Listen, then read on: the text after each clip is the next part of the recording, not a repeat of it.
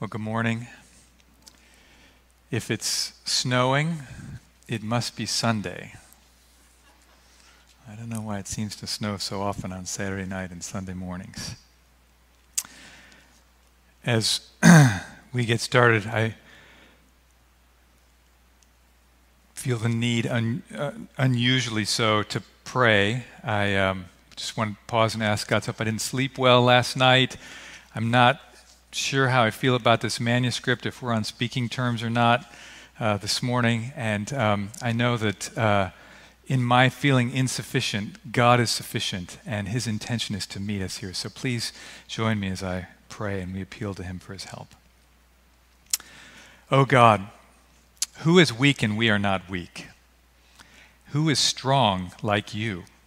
You are the King of glory. You are great and mighty. There is no place we can flee from your presence. You are in every place, and you are present here now to bless. Present with every person watching online to bless. And I pray for your presence and your help. These words are not empty words.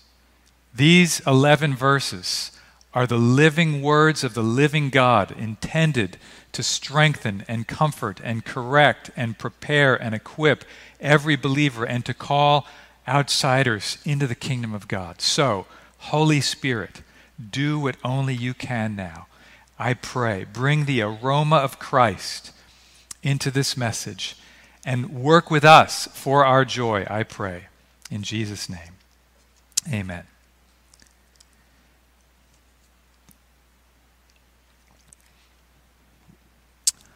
I wonder if you've ever had the experience with a song where you have a song that you fall in love with and you listen to it over and over, and then there's that moment where you think, I hate this song and I don't ever want to hear it again. Like, you know, where the needle just hits that spot of like, please don't make me hear that song again. Imagine what it's like as a hearer to have that experience. Well, imagine what it's like as a writer of a song to actually write a song that becomes super popular and then to be sentenced to sing it every concert for the rest of your life. I came across a song that was written by someone who wrote one of those really super popular songs, and then 6 years later he wrote these words in response to having to sing this song all the time. He says, "You can take the stained glass from my window. You can drink my whiskey and champagne. You can drive a plow across my golf course, but please don't make me sing that song again. Please don't make me sing that song again." Now, I tell you this story. What does this have to do with the sermon? Well, this is an illustration by contrast. Please don't make me sing that song again. We may tire of hearing a song. We may tire of singing a song. But by contrast, we will never tire of hearing what God has done for us in Christ. Never going to get tired of that.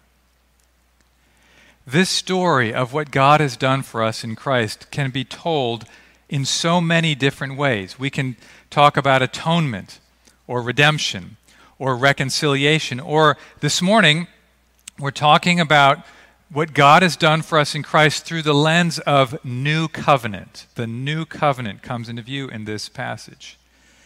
The new covenant brings into view this covenant relationship, this binding relationship that God has entered into with His people through Jesus Christ, through His death and resurrection.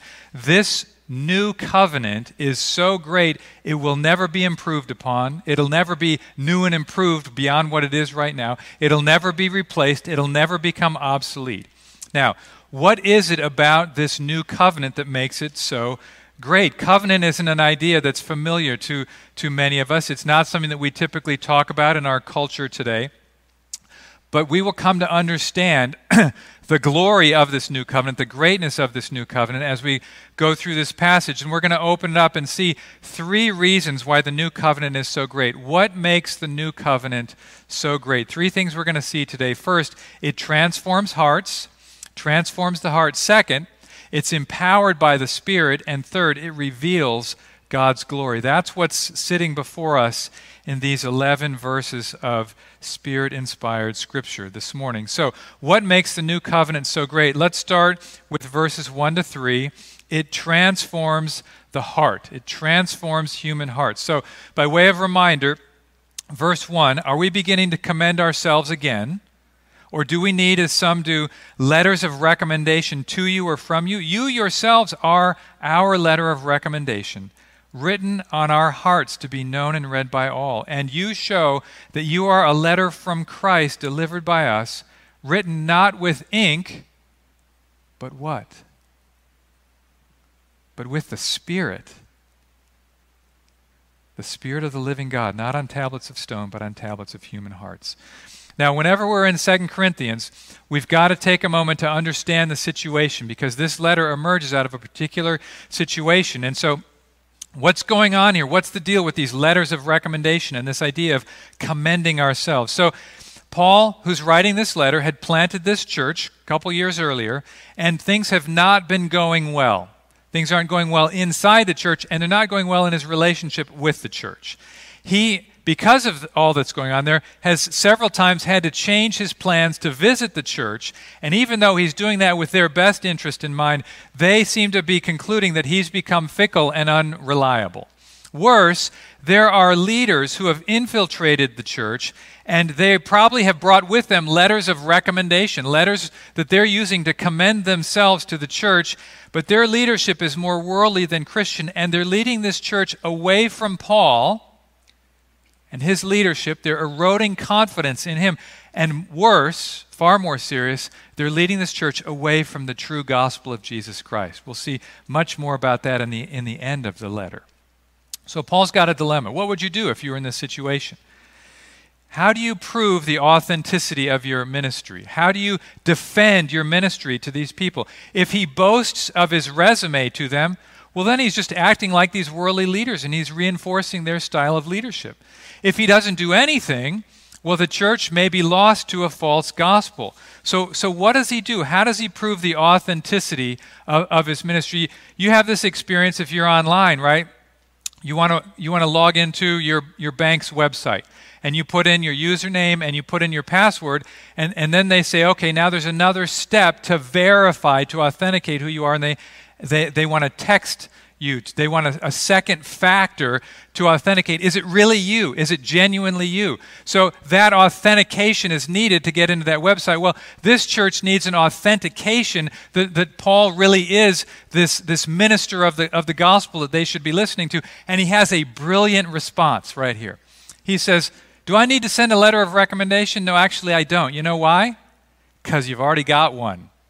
And you know what it is? It's you. You are my letter of recommendation. He says, you ourselves are our letter of recommendation, written on hearts. So what he's saying is that in his coming to this church, to this group of people, there wasn't a church when he got there, as he comes and preaches the gospel, dramatic change has taken place in the hearts of these people. The Spirit has worked through the preaching of the gospel in these people in Corinth who'd never heard about Jesus before. And he's saying, look, you're no longer liars, you're no longer thieves, you're no longer sexually immoral people. You've been washed and you've been changed from the inside out. God has been at work on your hearts. Christ has been delivering a letter through them, and it's been written not with ink, but written by the Spirit on their hearts. They're being transformed from the inside out. God is writing the constitution of his kingdom on their hearts, and they've been transferred into a new kingdom, and that's all working out on the inside. Now, this is so insightful. This is so vital. Christianity has the most realistic view of the human condition. Unlike all other religions that are some kind of self-improvement program, Christianity is a heart transplant program, right? It's a start over with a new control system on the inside, and change works from the inside out program. It's a transformation of the heart by the power of the Spirit program. And I love what happens here. He not only reminds them of what the Spirit's done in their hearts, but he reminds him of what the Spirit's done in his heart. Did you catch that? Look at verse 2. You're a letter of recommendation written on our hearts. Do you know, when Christ is preached, people come to faith, and a work of the Spirit happens in people's hearts. And people not only are given a new desire, and the law, the Word of God is written in their hearts so they can follow Him, but names are written there too. You're written on our hearts. Because the Spirit not only works in people to help them follow Jesus, the Spirit works in people to help us become a new spiritual family and a community. The Spirit has written names on my heart, on your heart. And this is so encouraging because as we prepare to unite with Sojourn Church, we can do this knowing that the Spirit's going to be busy. We're not going to be alone in this unifying of the churches. But you can expect in these days and weeks and months ahead, as you do a Zoom call, as we meet together for a men's breakfast, as we start doing joint services together, as we get to know these new brothers and sisters, the Spirit's going to be writing those names on all these hearts so that we can love one another, because that's how He works. The new covenant is so great because it transforms, it changes human hearts. Second, the new covenant is so great because it's empowered by the Holy Spirit. Look back at verse 4. Such is the confidence that we have through Christ toward God, not that we are sufficient in ourselves to claim anything is coming from us, but our sufficiency comes from where? Where's His confidence? Comes from God, right? Who's made us sufficient to be ministers of a new covenant, not of the letter, but of the Spirit. For the letter kills, but the Spirit gives life. Oh, this is so encouraging. Where's the power when you meet with a friend and share something about God's Word with them? Where's the power when you share the gospel with someone? You know, we live in the celebrity culture here, celebrity church culture here. It's probably similar to what the Corinthians were living in and with there. We have these Christian stars, these best-selling authors, these speakers who speak at these conferences with thousands of people, and they can seem so insightful and so together, and we think, I could never be like that. And yet right here, the guy who's actually writing this letter is maybe the greatest Christian evangelist ever, the greatest church planter ever, the greatest Christian writer. He's writing Scripture. And you know what he says? He says, here's our confidence. Look at my resume. No, that's not what he says. Here's my confidence. Look at my gifts. Look how many people come when I preach. No. Here's my confidence. Here's our confidence. It's not us. We can't do anything on our own. We are not sufficient in ourselves to claim anything as coming from us. Anything as coming from us. It's God who has made us adequate for what we do. Isn't that lovely? Isn't that encouraging? And what's He doing? He's a minister of a new covenant. He says, God has made us ministers of a new covenant. That word minister, what is that? We use that sometimes as sort of a label for a clergy person, a professional pastor, something like that. But the word in Greek is the same word we use for the word deacon. It's just the word for servant. It's literally a servant. It's a servant of the new covenant. Think about when you go to a restaurant, you make your order, and you give that order to your server, and at some point the server goes into the kitchen and scoops up a plate of food and brings it out and serves you your meal. That's ministerial work. That's diaconate work. That's the work of a servant. And Paul's just saying, I'm a servant of the new covenant. I'm trying to deliver this new covenant to you. And what's a covenant? Again, we don't use that terminology very much, but a covenant is an agreement. If you think of two parties, two people, or God and a person, or God and a group of people, the covenant is the agreement that binds those parties together. It holds them together. One place we do see this is at weddings. A wedding is a place where a man and a woman make a covenant between themselves before God for life. There's this agreement. And it's summarized in these vows. at a wedding. So God has entered into a covenant with his people. Genesis 17:7 is sort of the baseline of it. He says, I will be your God, and you will be my people. There's this binding agreement to bring these two parties together. And so Paul's saying we're ministers of a new covenant. Well, that means there must have been an old covenant, right? And he'll refer to that old covenant in the passage that Vince will be preaching from next week, the following paragraph, verses 12 to 18.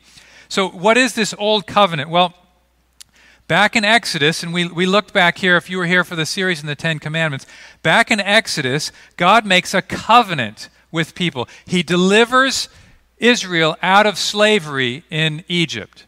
He says, you're mine.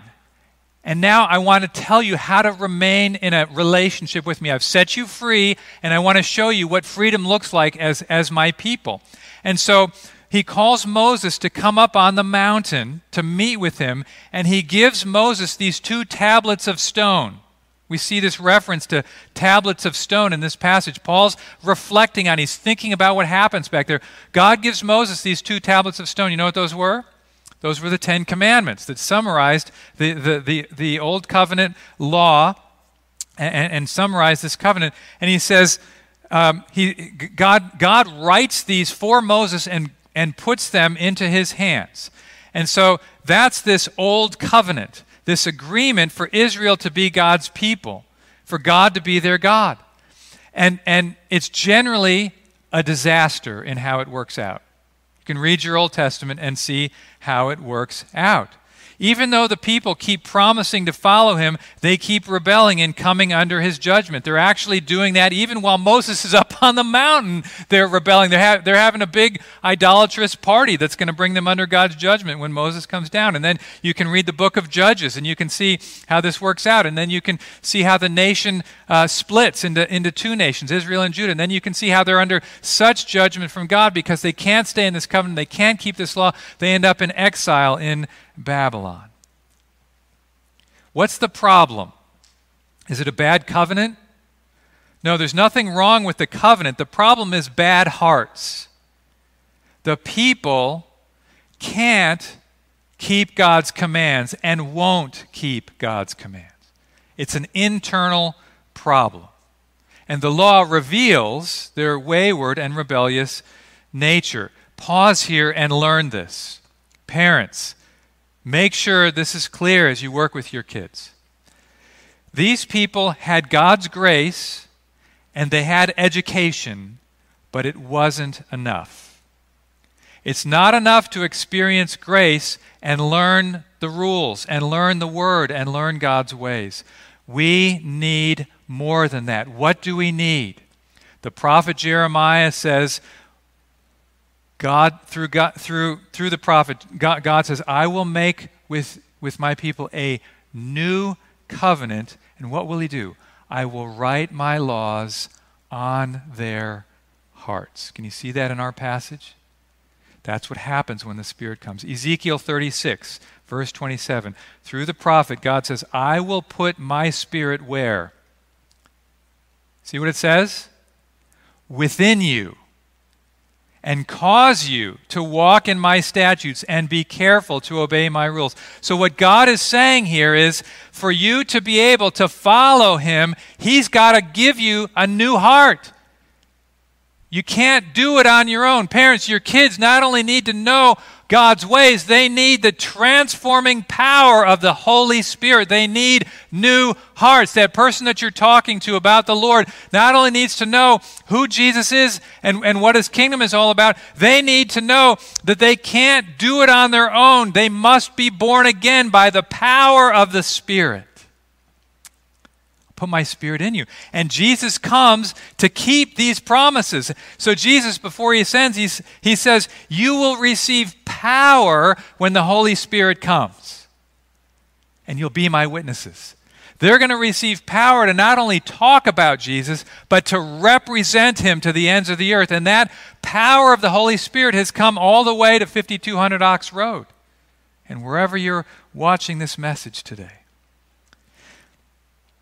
This new covenant is empowered not by 10 commandments, not by words alone. however great and perfect and good they are, but by the power of the Spirit to make hearts new and to enable us to walk in God's ways and keep His commands. It's a covenant not of the letter, but of the Spirit. This is so encouraging. This means, brothers and sisters, you are not alone in walking out the Christian life. This means you're not left to your own resources, to your own willpower. You have the Spirit in you, and it's by the Spirit's power that you can find comfort in every affliction. By the Spirit's power this week, you can be the fragrance of Christ wherever you go. By the Spirit's power, you can be ambassadors for Christ. By the Spirit's power, you can pursue holiness in the fear of the Lord. God has come and put His Spirit in us. Isn't that good news? So encouraging, so hopeful. Finally, the new covenant, so great because it reveals the glory of God. I want to zero in on verses 7 and 8 here. There's a lot going on in this little paragraph, but the gist of this paragraph is it's an argument from the lesser to the greater. All right? And you can get that in verses 7 and 8. So listen to what he says. Notice the if here at the beginning. If the ministry of death, what's that? What's he talking about? That's this old covenant. If the ministry of death, carved in letters on stone, came with such glory that the Israelites could not gaze at Moses' face because of its glory, which is being brought to an end, will not the ministry of the Spirit have even more glory? So if there was glory here, now the ministry of the Spirit will have even more glory. All right, so there's a lesser and there's a greater.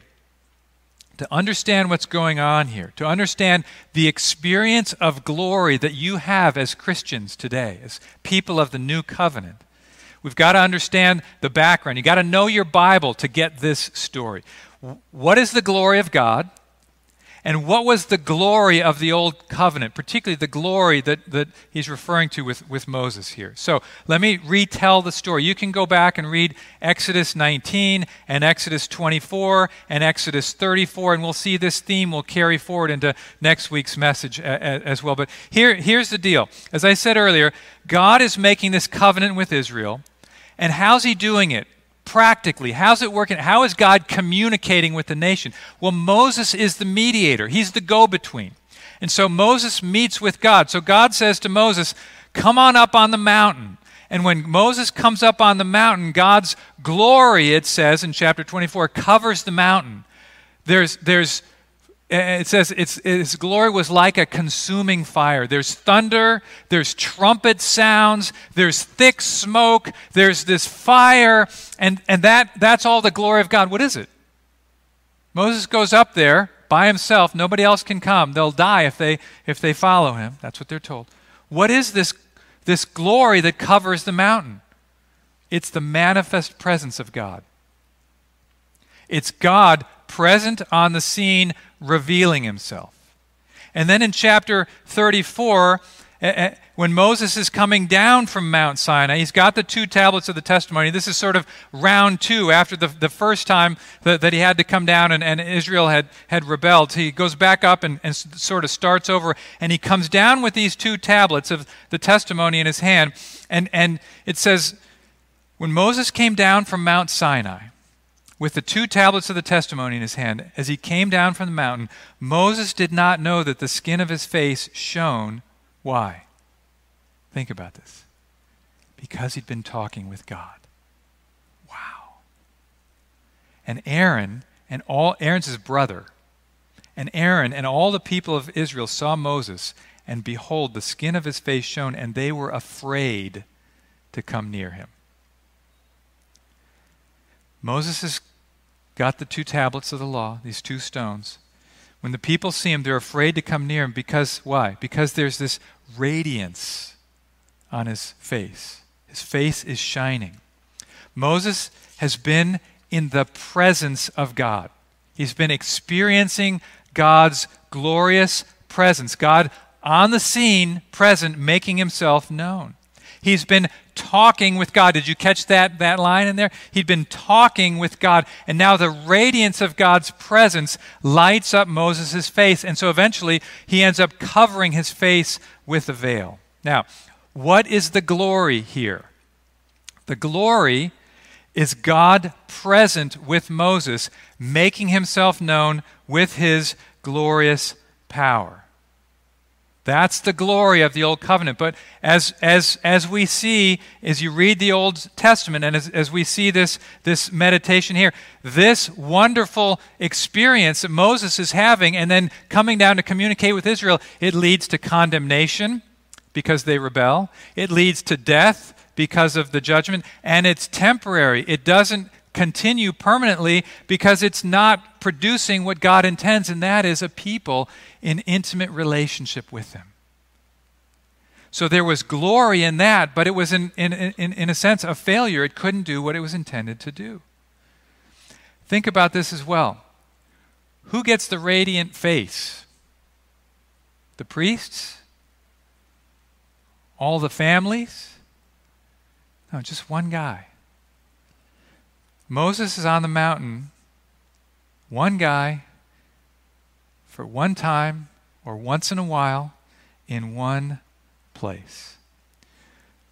But God is preparing the way for something far greater. And when Jesus comes, listen to what his disciple John writes about him later. We beheld his glory. You get that? See what he's saying? We beheld his glory. Hebrews 1:3. He's the radiance of the glory of God. Jesus is the personal manifestation of the presence of God. To see Jesus is to see God, and to be in Jesus' presence is to be in the presence of the glory of God. Now that glory was veiled. It wasn't clear to everybody who was around him, but when he comes back, that glory will be clear to all who see it. So Jesus comes, and through his death and resurrection, he opens the way for the Spirit to be poured out in this new covenant on who? Who's going to get the presence of God in the new covenant? One guy? One mediator? One high priest? A few pastors or missionaries or seminary professors or conference speakers? Who's going to get the Spirit? No, he will pour out his Spirit on all flesh, and his sons and his daughters will prophesy. The glory of the new covenant is that the Spirit will be poured out on all people, and all people, that means, will be able to experience personally the presence of the glorious God himself. Now, every Christian experiences God's glory through his presence by the Spirit. How is the glory of the new covenant greater than the old covenant? It's greater because it's not limited to one person, in one place, at one time, but it's for all believers, in all places, at all times, and it is permanent. Verse 11, if what was being brought to an end came with glory, much more will what is permanent have glory. This is permanently the situation. You experience God's presence now, and when Christ returns and the new heavens and the earth are created, there will be a far more incredible experience of his presence and his glory. To be a Christian is to live in the presence of the glorious God. Every Christian has a direct relationship with the God who talks to us through his word and listens to us talk to him in prayer. Our lives can radiate the glorious presence of the living God. Have you ever noticed that when you hang around Christians? There's this radiance about believers. You sense this, don't you?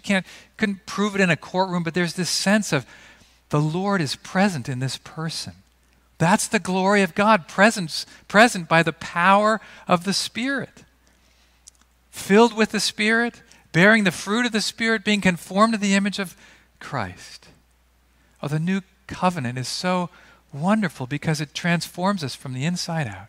It empowers us by the Spirit, and it reveals God's glory to us. It actually, incredibly, puts God's glory in us by the person of the Spirit. Okay, what do we do with all this? How does this make a difference going into our week? 2 questions. First, this. Do you know this life-giving, covenant-making power of the Holy Spirit? Not know about it, not know somebody who talks about it, not know somebody you can see it in. Do you know this power? No vaccine can deliver you from the power and the penalty of your own sins. No vaccine for that. But the Holy Spirit can, and He does, and He will if you will turn to Christ. Oh, repent of your sins. Turn to Jesus Christ, and you will be filled with the Holy Spirit and come to know this great God personally. Second, I want to ask you this. Are you a minister of the new covenant? Are you? Are you in ministry? Do you think of your life that way? As you go through your week, as you get up in the morning, as you look in the mirror, do you think, there's a minister right there? I'm in ministry. Think about it. Paul's gone. He's long gone. Who's doing this ministry now? Where are the ministers of the new covenant today? Pastors? Church planters? Well, sure. But how about you? How about you? Do you know a disciple is someone who knows and loves and obeys Jesus and encourages others to do the same? Do you know when you encourage someone, believer or unbeliever, when you encourage someone to follow Jesus, do you know what you are in that moment? You're a minister of the new covenant. That's what you're doing. You're serving that person with the good news about Jesus. Our mission is to go into our world and make and equip growing disciples. Making disciples means bringing good news to lost people so they can turn to God.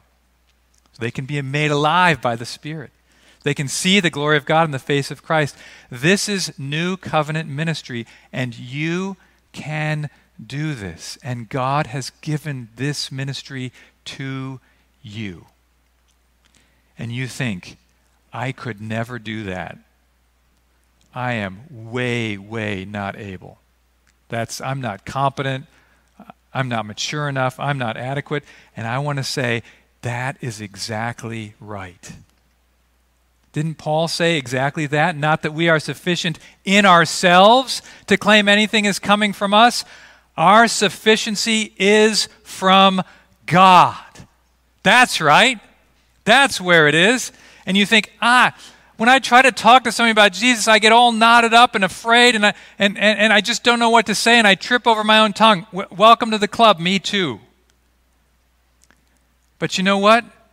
Our confidence isn't in our presentation. Our sufficiency isn't in our skill. Our confidence is through Christ toward God, who makes us sufficient to be servants of this new covenant. Our sufficiency isn't us. It's the aroma of Christ coming through us. It's not about us. Our confidence isn't us. It's that God works through His people to give life to other people by the Spirit's power. If we try to talk to people about Jesus and they don't respond, we don't give up, because it's not our job to change people. It's our job to deliver news. We're servants. Just get the meal out there and try not to drop it on the way out of the kitchen. That's my goal. That's what we're trying to do, right? It's our job to deliver the news. We spread the aroma of the gospel and we let the Spirit do what only the Spirit can do. This is the only message in the world that can truly change people from death to life, right? It's the only message in the world that can truly change people from death to life, and that message has been entrusted to you and me. We are ambassadors for Christ. So let us go into the world with good news by the power of the Spirit and be the aroma of Christ. We will never tire of telling this story and singing this song. Amen? We're going to transition here to having the Lord's Supper. We're thinking about covenant still. This old covenant that God made with Israel through Moses was preparing the way for something so much greater that we're celebrating here today. If you came in and you didn't get the elements, there's some tables in the back. You can grab them or you can head out to your kitchen if you're home. God the Son was coming into the world to fulfill the promises of Jeremiah and Ezekiel and Joel. He was coming to keep the law perfectly. He was coming to make the ultimate sacrifice for sin. He was coming to send the Holy Spirit so that we could be his witnesses. He was coming to make this new covenant. And we remember all this now, even as we anticipate being with him in person one day in the New Jerusalem. Do you know there won't be a sun or a moon there? Because he's going to be the light of his glorious presence. And the Lord's Supper is a reminder of all that he's done and all that awaits us on that great day. And so if you'll take the bread, and I'll see if I can do that here.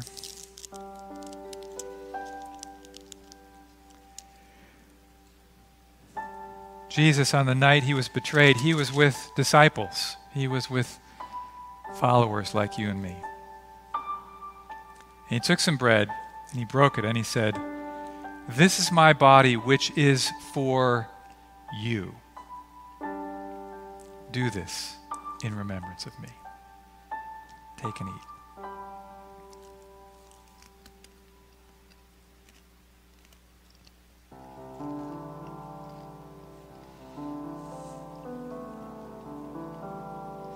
And after the bread, he took the cup.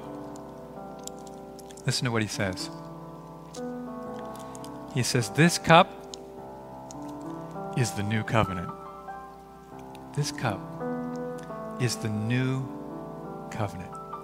The better, permanent, life-giving covenant of righteousness. He took his blood, shed at a cross, to make that covenant possible for us. Do this as often as you drink it in remembrance of me. And as we drink now, we remember him until he comes. Take and drink.